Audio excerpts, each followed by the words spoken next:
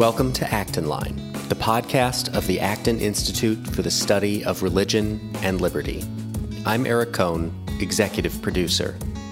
In his new book, The Socialist Temptation, author Iain Murray examines the resurgence of socialist ideology in America and across the world. Seemingly discredited just 30 years ago by the failures of the Soviet Union and much of communist bloc Eastern Europe, socialism has seen a revival of support and popularity in the West. Murray sets out to explain why the socialist temptation endures, even after its own massive failures, the inconsistencies in socialist thought that prevent it from ever working in practice, and how to show young people who didn't learn the lessons of history the sorry truth about socialism. You can find additional resources in the show notes for this episode, as well as find previous episodes of Acton Line on our website at acton.org/acton-line. And if you like this program, you can help us reach even more listeners by sharing it with a friend and leaving us a 5-star review on Apple Podcasts. We welcome your comments as well. Acton Line is available on Apple Podcasts, Google Play, Spotify, Stitcher, or wherever you listen.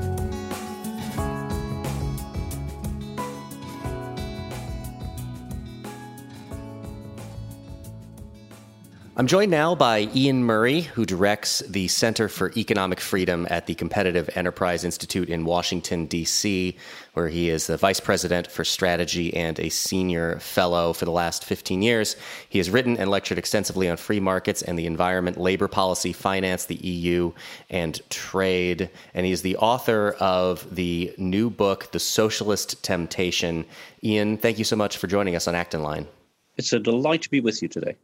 Why don't we start with defining terms? What is socialism? That's the trillion-dollar question these days. Traditionally, socialism has been defined as popular control of the means of production, distribution, and exchange.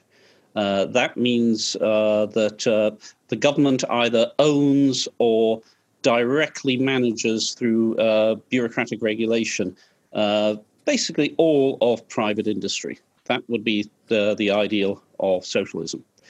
However, there have been various different forms of socialism over the years. There's been revolutionary socialism, such as we saw in the Soviet Union and China and Cuba and places like that, where socialism has been imposed by popular revolution. There's democratic socialism, such as happened in Western Europe after the Second World War, where the socialism was agreed upon by the people through popular elections and was installed through traditional legal channels. Then we saw a sort of retreat back from that democratic socialism, especially in Western Europe in the 1980s mostly and 1990s, to a much different form, which is generally known as social democracy. That has a large welfare state, but a vibrant private industry. So it isn't really socialist.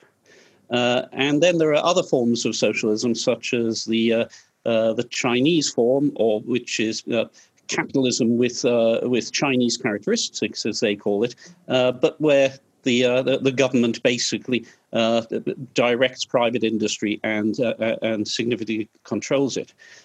Those are the forms of socialism around the world today.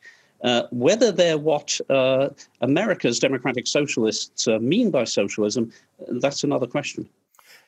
Do you think there is a Rorschach quality to it that people can, because you gave several different definitions of forms that socialism has taken over the years, the lack of a concrete definition that seems to apply to it as this thing and only this thing allows people to project onto it whatever they want it to be? I think we see this in the form of arguments here in the United States about, oh, you don't like socialism. Well, literally anything the government is involved in is socialism because there's a government involvement. Do you think that lack of an agreed upon definition opens up a lot of space for it to be whatever people want it to be to them? Yes, I do believe that's the case. And I do believe that it also allows for a sort of rhetorical slipperiness on behalf of especially politicians.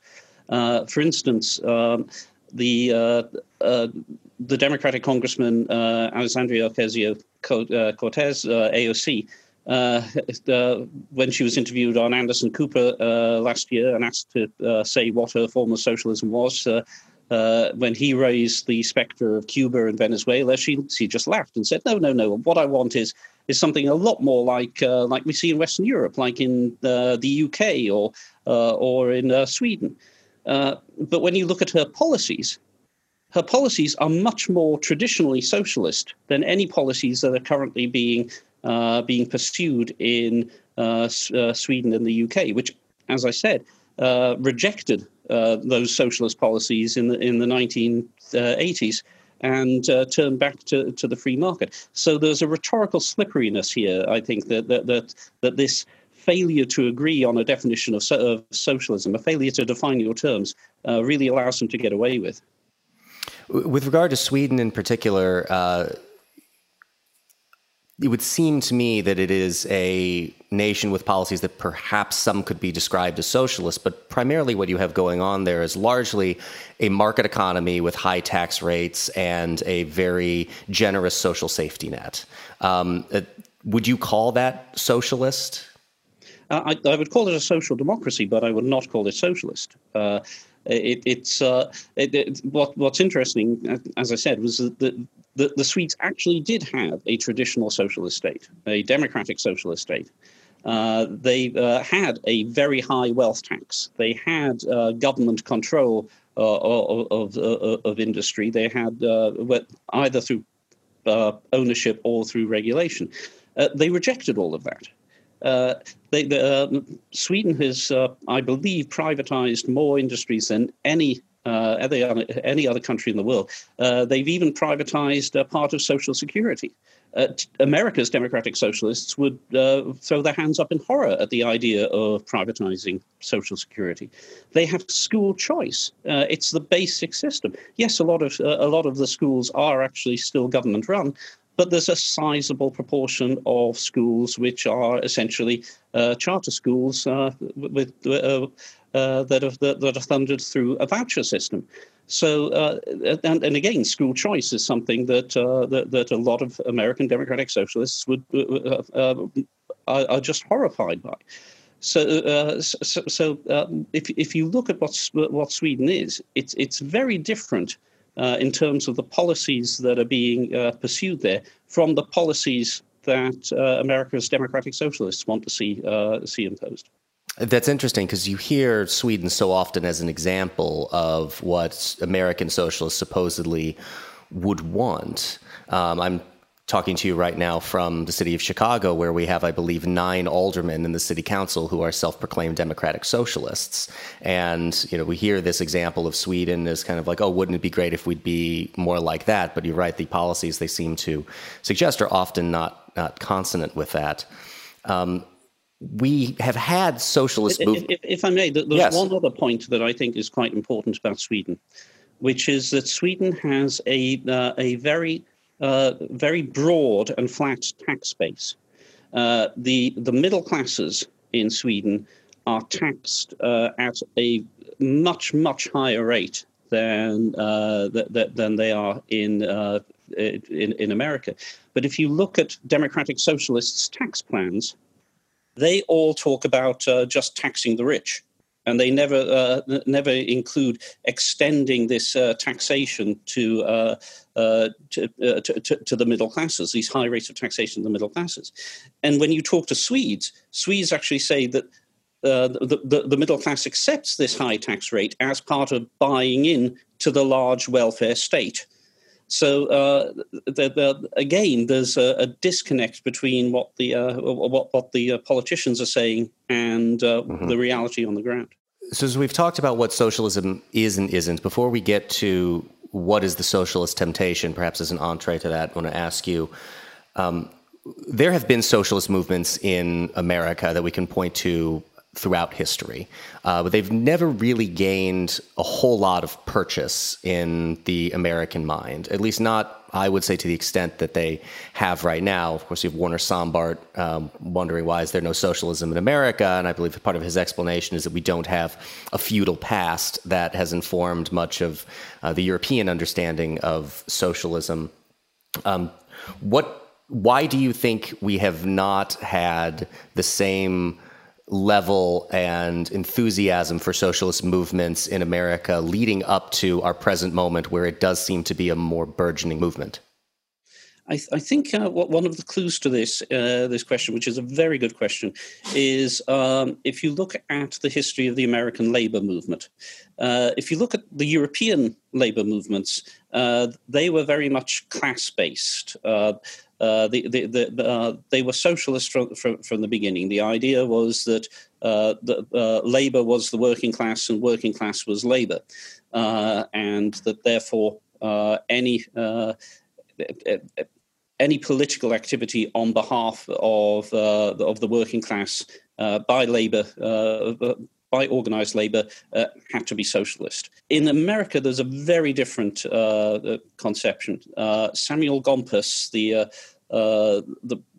early leader of the American Federation of Labor, very much rejected socialism. He viewed the role of labor unions as a bargaining role to bargain with employers in order to get the best deal for the union members, not for the class as a whole. He many speeches he asked his supporters to reject the idea of a class movement in favor of doing what you could to get the best deal possible for the members of the unions. Now, because it's a bargaining position, that means that you really have to have a private industry be as strong and as vibrant as possible. So it's bringing in the wealth, which it can then share through the bargaining process with the members of the union, the workers, employees of that industry. So the fact that the American Federation of Labor rejected socialism very early on and did so for many, many years is quite illuminating to somebody who looks at labor from a European perspective, like I initially did when I first came to this country. When you look at what the labor unions in America were saying in the 1980s, there were positions that the American Federation of Labor (CIO) were taking that were to the right of the Reagan administration, especially when it came to the Soviet Union and the role of the trade unions in Poland, for instance, was very important to them. That all changed in the 1990s as more and more as the AFL-CIO became much more dominated by government unions. Today, only about 10% of American workers in private industry are members of a union, but about a third of all government workers are. So the attitude of the AFL-CIO to to socialism has changed considerably in a very short period of time. But I think it's crucial to this question of why America didn't become socialist when the rest of the developed world was toying with the idea, I think, is the role of labor. The title of your book is The Socialist Temptation. What is the temptation? The temptation is that when we look around at America, we see an America that is not perfect. In fact, it's extremely imperfect. And socialism has easy answers to this. It speaks to us at a level of the values that underpin our politics. Americans are very much believers in the value of fairness. They are very much believers in the value of freedom, and they are very much believers in the value of community. All of those underpin our politics.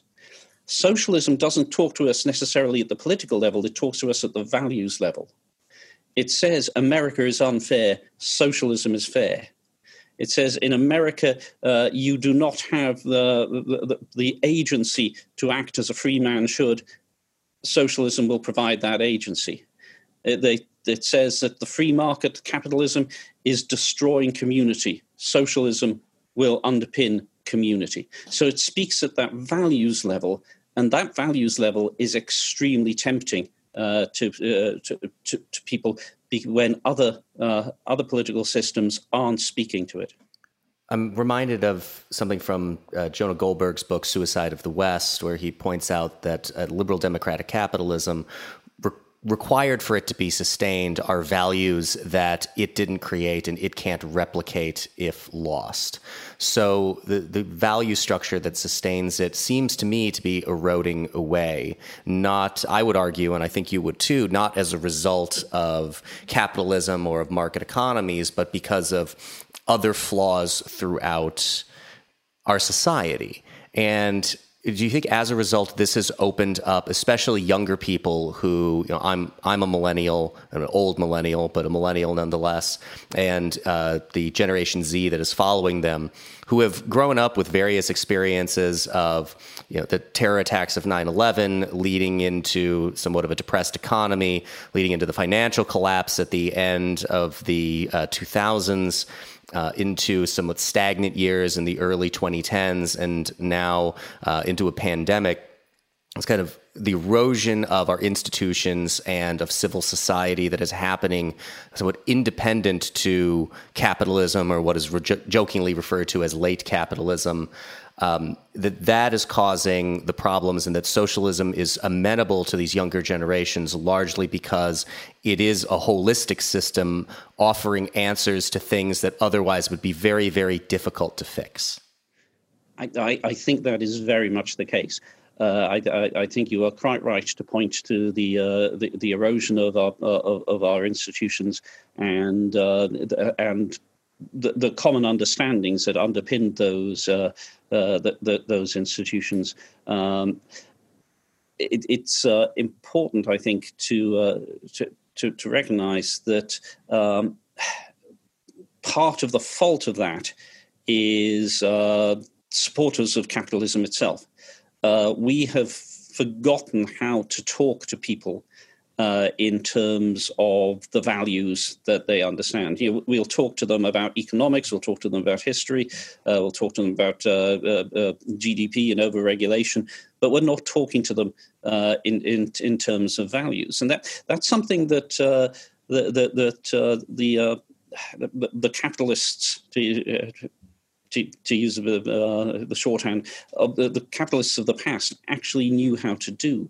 If you look at corporate advertising in the 1930s, the last time that the free market system was under such sustained attack as it is now, if you look at the corporate advertising then, it was all about how business and industry helps to underpin your values. You look at the values of family that are regularly recognized in that corporate advertising. You look at the values of the American dream, that great dream of equal opportunity. Those are very much reflected in the corporate advertising of the period. When you look at corporate advertising today, it's all about how things are wrong with America, but if you help buy our product, you'll help support our values, which we will donate to charities and educational foundations that support your values. So there's been very much a shift in how the capitalists themselves try to sell their products. It's a shift from we support we support the American dream. We support equality of opportunity. We support community. There's something wrong with your community. There is no equality, but if you buy our products, we'll help fix that. Reminds one of the famous quote: "The problem with capitalism is capitalists, and the problem with socialism is socialism." I'm curious about what value you would place on this. Even as we're talking about it, capitalism is Marx's term. How much have, even in the way that those of us who are proponents of free market systems somewhat bought into the conceit of Marx by talking about it in the terminology that he uses to discuss it? I think that's a very fair comment. Margaret Thatcher in the UK never used the term capitalism. She always talked about free enterprise. And free enterprise, I think, is a better terminology than free markets. Because enterprise includes that concept of equality of opportunity that I talked about earlier. If you are enterprising and you have the idea, then you can make a difference in the world. I think that's a much better term than capitalism. Unfortunately, it seems that we're stuck with it. How much of the appeal of, perhaps not appeal of socialism, but the investment in socialism comes from what I think is an observable fetishization of democracy? I had mentioned earlier that as I'm talking to you here from the city of Chicago, we had a candidate either for alderman or state rep or Congress, I can't quite remember, who was one of the people trying to offer these varying explanations of this is what we mean by democratic socialism. And essentially his explanation was it was the subjecting of pretty much every single part of American life, every single part of our individual lives, to some kind of democratic process. We have, I think, taken this term democracy to mean more than it actually is, and lost an understanding that, if it's 50% plus one acting in a tyrannical way, it's still tyranny. I think this is absolutely essential to understanding the problems of socialism. Democracy comes from the Greek demos, people, and kratia, power. It means the people have power. The people have the force. The people have the coercion there. So it's incumbent on the people not to use that coercion to destroy things. When you look at, you said something very important there, which was that democracy is basically going to control virtually every aspect of American life. But this is something the democratic socialists say time and time again. It's only about popular control. That's why we won't have dictators and so on.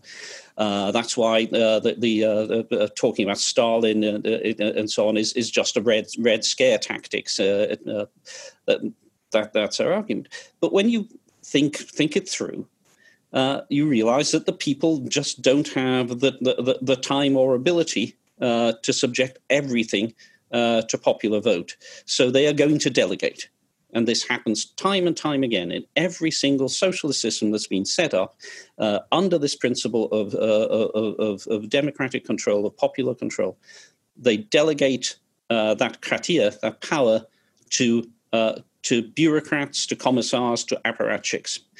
Those bureaucrats then, because they have the power of the people delegated to them, become a new ruling class. It's like the Who used to say, meet the new boss, same as the old boss. In the end, those bureaucrats, because of phenomena that we know well, they're not Olympian gods. They're human beings, just like the rest of us, with human failings. So they start to accrue power to themselves. They increase their staff. They increase their budget. They increase their power.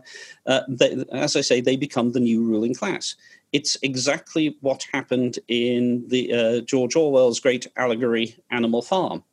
The pigs become the new ruling class. In the end, they end up walking on their hind legs, and you have that the great slogan of the animal revolution: "All animals are equal." This changed to "All animals are equal, but some are more equal than others."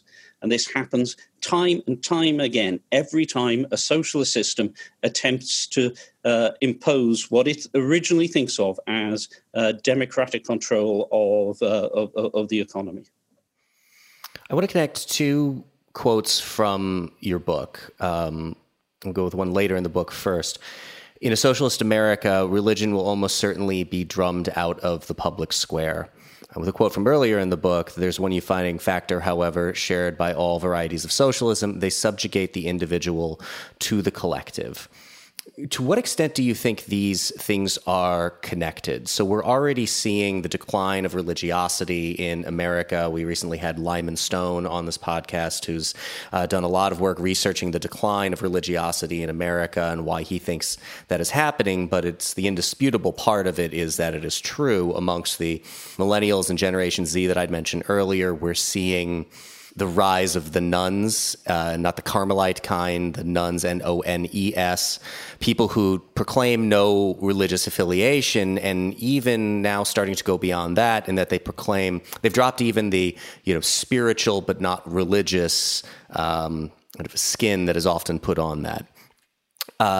To what extent do you think the decline of religion and the rise of socialism are connected? Because as I look at it, I see socialism as that kind of totalizing, holistic worldview acts in a religious way for a lot of people who are looking, if they're young and they're not quite the Marx reading and have a deep understanding of the economic implications of socialism, they're looking to feel a part of something larger to themselves and to fill the void that they're not finding in something like religion, which offers a sense of that this life is only short and for now, and that thereafter is forever.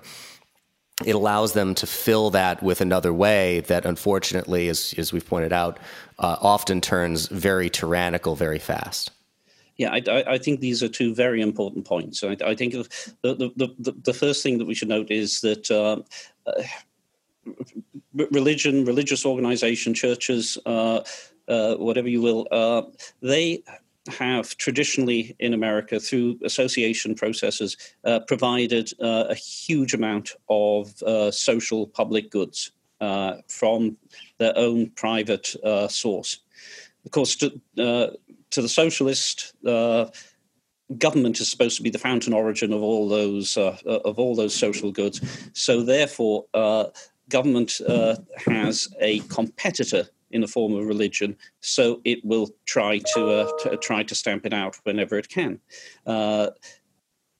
From the other side, as we see the decline of those religious groups, there is a vacuum formed that there is the social goods, the public goods that those organizations were providing just dries up. So therefore, there is socialism says, well, we will provide those goods for you, but by taxing the rich. So therefore, why not turn to us? So there's a sort of spiral that happens there, with which you turn more to, as the religious groups recede, you turn more to government, and government wants to make sure that it is the only provider, so it takes over and stamps out the still surviving religious groups. But I think what you said about the sort of spiritual side of it is very important. If you look at the ancient philosophers who were atheists, the Epicureans are a supreme example. They were really the first real atheist sect. They said, "There's no why worry if you're going to die? Why worry? Why get involved in politics at all?" So the ataraxia, the freedom from worry, was their central central point. And you never see any Epicurean politicians. You see lots of Stoics, but very few Epicurean politicians, because their atheist mentality said, no, we believe that there is nothing, so why worry? But when it's there that G.K. Chesterton's great observation is important. When you cease to believe in something, he said, you don't believe in nothing, you believe in anything. And so rather than going down the ancient philosophy way, they have gone down a road of searching for something else, just anything to fill that void. And you're quite right. Socialism seems to provide that. It speaks a moral language which the true atheist philosophy does not, and so it provides an outlet for that moral need that humanity has. That's what strikes me. I'm reminded of Irving Kristol's Two Cheers for Capitalism, in which the reserved and ungiven third cheer is that while it creates wealth and prosperity, and he recognized the benefits and value of all of that, of course, it doesn't tell you how to live. And it's speaking that moral language in the opportunity to provide a sense of community. I don't know if you remember, but the opening line of the 2012 Democratic National Convention was government is the one thing that we all belong to, which is the kind of thing that, gives me the heebie-jeebies. But for people uninvested in a sense of either their local community or spiritual community of some sorts, it gives them that opportunity to fill that void. And the moral language of socialism that is often, not countered by a moral language of free enterprise or free markets, provides them the opportunity to buy into something, giving them that moral sensibility that they're not getting otherwise. Yes, I think this is why for 50 years or so the conservative and free market coalition worked so well together. The free market side of that coalition does not have that moral voice, and the conservative side did not have the economic nous to be able to make a success. Combine the two, it was extremely successful. The great philosopher of fusionism, Frank Meyer, noted that freedom needs virtue and virtue needs freedom. There's no sense, compelled virtue is no virtue at all. And freedom without virtue is a thankless road to go down. So I think that that alliance over the last 50 years or so, that fusionist alliance, as it was known, was absolutely vital in providing a counter to the forces of socialism. Now that alliance is breaking down, you can see that the socialists are trying to drive wedges between the two branches of the alliance, and unfortunately, people on each side of the alliance are trying to hammer their own spikes in. So, this is why in the book I call for an end to this infighting and a recognition that, as Frank Meyer said, freedom needs virtue and virtue needs freedom. As someone who matriculated on a college campus not all that long ago, although longer than I'd care to remember in some instances, I have often been wont to dismiss the inclination towards socialism in younger generations as, we recently had Kevin Williamson on this podcast discussing the topic of socialism as well, and he said it's effectively for people on a college campus saying that you're a socialist is the equivalent of saying, I'm cool. As want as I've been to dismiss that, as we observe a functioning of society right now where more conservative voices had said, well, just wait until these young people get out of campus and into the real world and they'll be mugged by reality, to borrow a phrase. So it turns out maybe we should have been more afraid of that, because they seem to be implementing kind of campus culture in a larger sense. So all of that to lead to the question, are we giving in to the socialist temptation now? Are you, obviously, by having written a book about it, I assume you're very concerned about it. Do you think we're giving into it, and how do we resist the socialist temptation? Yes, it's interesting. I was at university in the 1980s, obviously in the United Kingdom, and as far as I can tell, campus culture was pretty much the same then. I was one of very few. There were 10 members of the Conservative Association in my college. Oxford has a collegiate system, and my college has 600 people in it, and 10 of us were conservatives. In those days, it depended on who you were talking to as to which was cool, whether you were a Trotskyite or a Stalinist. There were even cases where speakers were chased off campus by mobs, mostly of Trotskyites, it has to be said. The Stalinists you could have a drink with, so in that sense, today's culture on campus, I don't think is necessarily that much different from what it was even 30 years ago. I think the point that you make about it being carried with people after they leave college, I think that is different. I think certainly the uncertainty caused by the terror attacks of the 2000s and then the financial crisis, I think that those meant that a lot of people couldn't get their first their foot on the first rung of the ladder out of that system, and so we're now seeing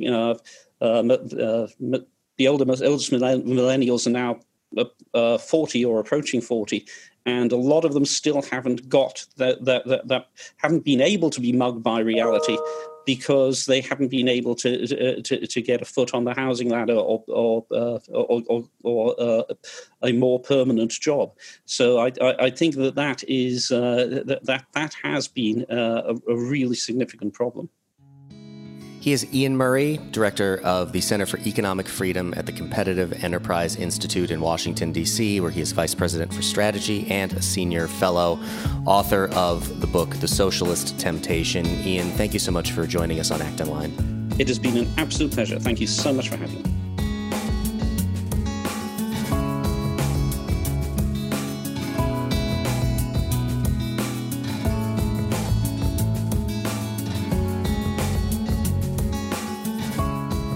As always, thank you so much for listening today.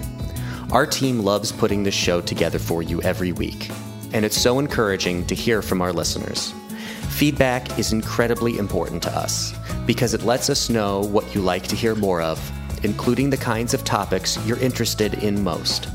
If you have comments, feedback, or ideas for a show topic or interesting guest, you can reach our team at actonline@acton.org. Until next week, for Acton Line, I'm Eric Cohn.